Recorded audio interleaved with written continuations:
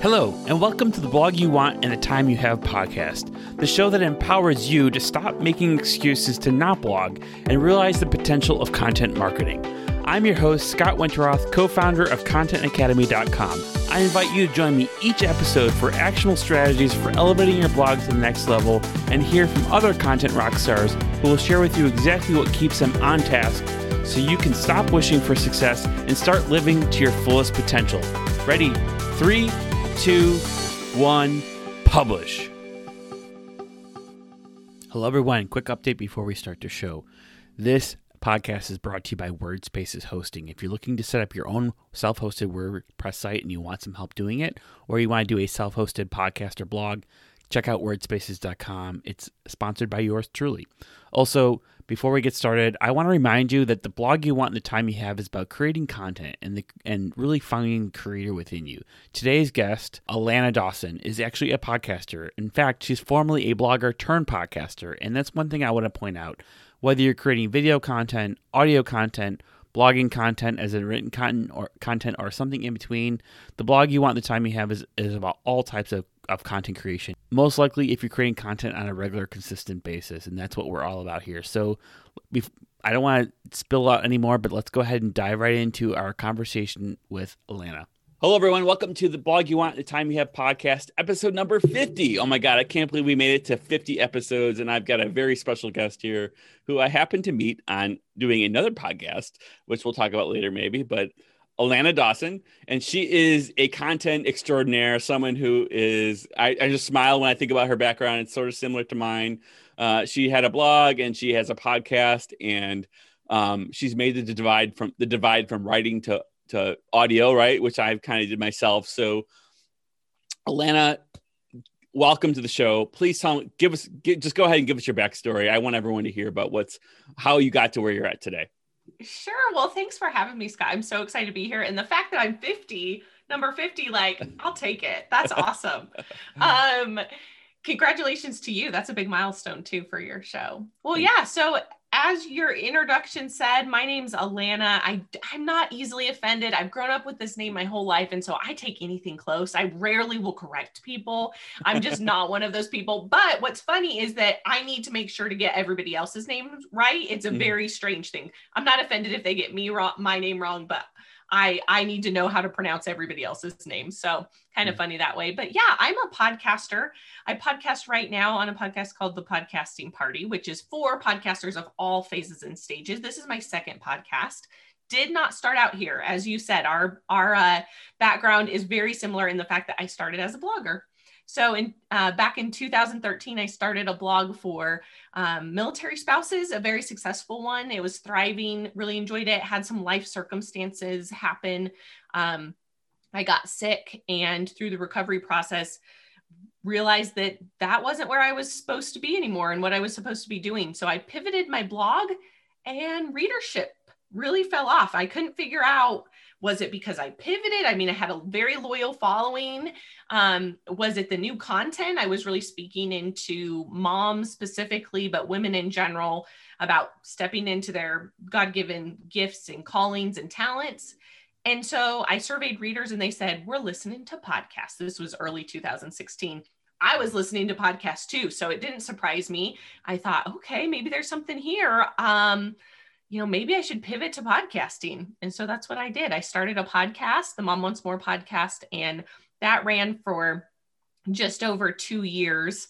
We shut it down last spring, or I guess 3 years, last spring, to step into what I do now, which is podcast coaching for podcasters. And I do a lot of content creation. And so I'm so excited to talk to you about this today. Awesome. Yeah. So that's a lot of content. You went from writing to doing editing. I mean, talk about that. How did you get into doing audio? Did you just pick up? I mean, some people just pick up an iPhone and start doing it, but I can see you have a mic. I can see it in your camera. So tell us a little bit about that. Like, how was that transitional experience for you? Yeah. Rough.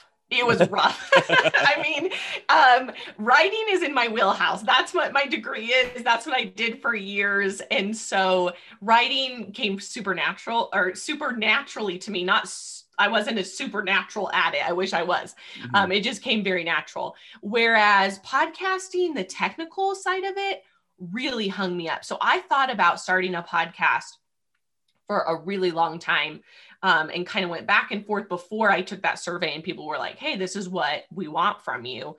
This is what we're doing. And so it really took me a year to get my podcast up and off the ground. And Mhm. I was so overwhelmed with everything. So basically and it's not like today, there's a million resources. You can buy somebody's course. There wasn't that back then. I think Mhm. there was one course on the market. It was maybe John Lee Dumas or somebody like that. And it was way out of my price range at the Mhm. time. Mhm. So I thought, okay, how do I do this? So I just read everything, and there were a couple other ladies that I knew from a writers group that were making the transition too. So we would be like, okay, well, what have you heard about this mic, or what Mhm. have you heard about this platform? And even then, Libsyn was kind of the only podcasting platform out there. There were maybe one or two others. And so it was a lot of trial and error, but I learned it at one point during the process that I couldn't second guess myself. I just had to go with it and figure it out. And if I needed to backtrack or pivot later, just like I had done with blogging, I'd do the same thing for podcasting. And yeah, editing, I just kind of fell into it after with the whole audio process. I just taught myself. Again, I couldn't pay an editor. And so I just was like, I'm going to figure this out. And it turned out I loved it. It Mhm. was like so fun to be able to piece it all together. That's awesome. Yeah, I know for me, I actually enjoy editing. And it's something that I'm trying to outsource because I know it's not always the most valuable thing for me to do. Mm-hmm. But it's hard for me to outsource it because I like doing it too. You know what I mean? So yeah. I totally get that. I've tried twice, Scott, to Yeah. now outsource my editing. And I'm like, every time I interview these people, and I'm like so on board, and they're great, and we have great conversations. Then when it goes for me to be like, here you go, I'm like, just a little longer.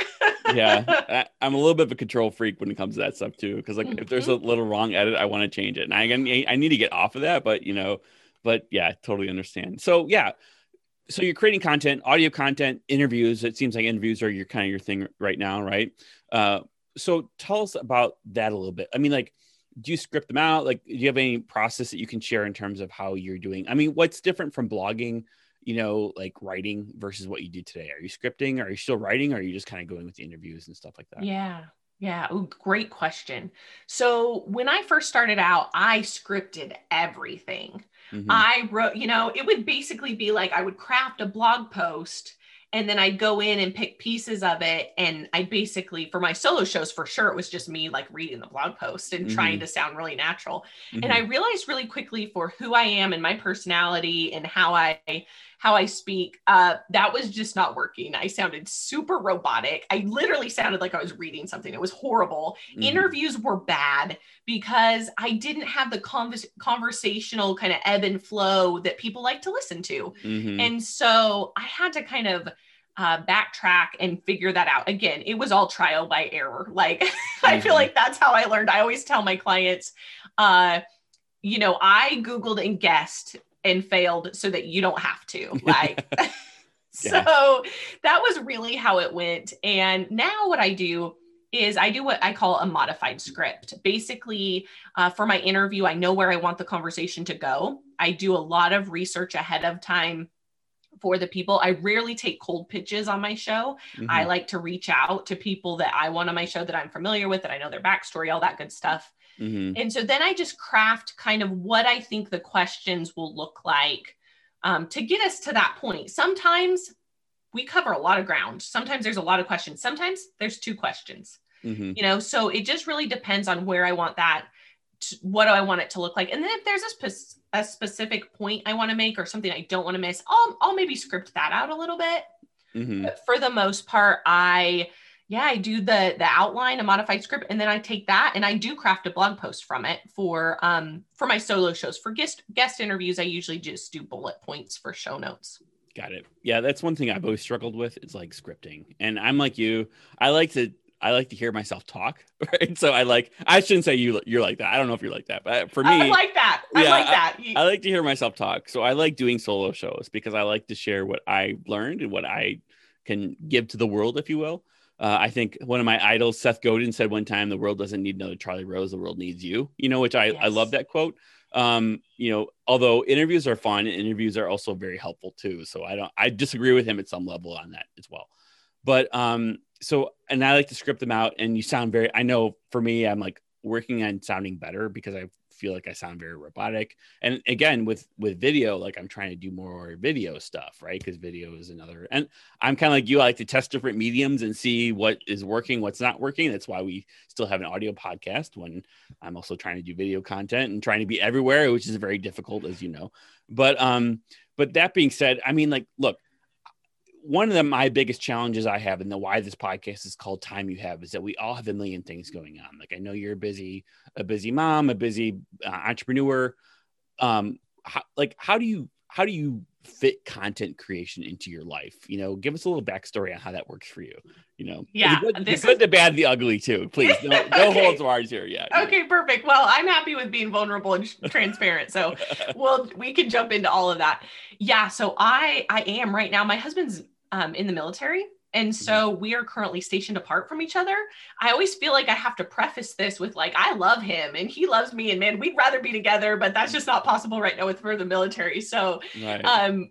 I solo parent. So I joke sometimes and say like, I'm a one-woman show, but that's personally in my life and professionally. And so I do it also. I have to be really smart with my time. And I don't have large chunks of time to sit down. I wish I did. That's what I dream about, is someday like pouring a hot cup of coffee and sitting in my office and like, coming up with all these brilliant ideas.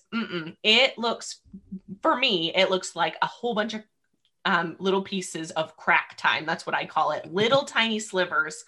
So it looks like in the carpool lane, I'm making notes in my phone. It looks like sending myself voice texts when I come up with something. I might be on a walk, or I might be, curling my hair. This morning I was braiding my daughter's hair and I said, "Hey, Lily, grab my phone and I need you to write this thought down." And so she did. She typed it up for me and I saved it in my phone.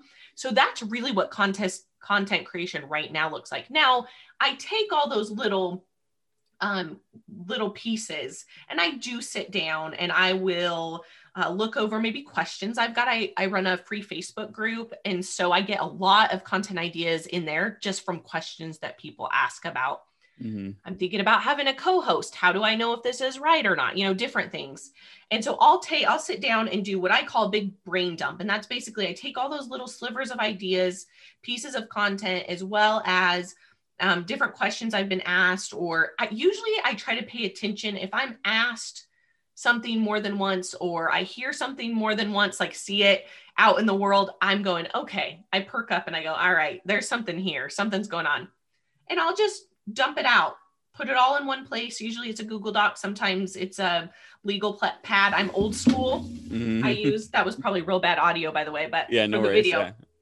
It's a nice old school yellow canary yellow notepad for those of you who are listening only. But yeah, no, but with lots of notes on it. I love to see some of those notes actually. So yeah, no. Yeah. So I dump it all out, Scott. I get it all in one place, and then I go through, and I have gotten better as far as like batching content and writing it. I plan now about 6 months in advance. For the podcast, I like to go a year in advance, but I batch quarterly. So seasonally, that just works for me. Cool. Yeah, I love the idea of batch creating, but kind of like you, it's just I'd love to sit down with a cup of coffee one day and actually create a week's worth of content, but that just never seems to happen, So as much as I love the idea, it's very difficult for me to actually do that. So if anyone can like give me a batch create serum that I can inject in myself, that would be awesome. Please do that. Yeah. So I would love the serum too. I don't have any serum, although I have a name for you of somebody who is a batch work genius and batch creation genius. So I'll pass that name on to you. Yeah. Awesome. Yeah. I know. I love her to death. Amy Porterfield, for our podcast star, she had that whole batch create series, and like I listened to it, re-listened to it, and I'm thankful that she brings it to the world. But I'm thinking Porterfield's got a team. So that's actually what I'm trying to do, right? Is scale up a bit. Like, yeah, you need help. I mean, like at the end of the day, like this is like, there are media companies that do stuff that's similar to what we're doing. And I think sometimes as solopreneurs or solo creators, we have to understand that, like, yes, you need a team of people to do it. So hats off to you for doing all this as a one woman show. Well, I thank you. And thank you for bringing this to the world. I mean, the world needs this stuff. So I want to pivot a little bit and just talk about two things. Because, I'm a marketing guy and I'm a business owner just like you, right? So two things I'd love to talk about. One, what are you doing to market your content these days? And two, are you monetizing it all, kind of thing. So those are two questions I kind of hope we can kind of talk about. So yeah. Marketing. I know getting on other people's podcasts is something you're doing, right? But talk about that. Like, how do you work to grow your audience? Yeah, such a great question. Mm-hmm. This is something that podcasters struggle with a lot, right? I once heard Pat Flynn say, we need to spend 80% of our time promoting our work and only 20% producing it. And at that time, I was spending about 99.9% producing it and like 0.01 promoting it. And so this has been something that I have had to work really, really hard over the last 4 or 5 years to figure out how to do this and not feel sleazy. I think that's always something that people are concerned about when, to be quite honest with you, what is the statistic? Maybe 7% of people of our followers are actually seeing the stuff we're putting out on social media.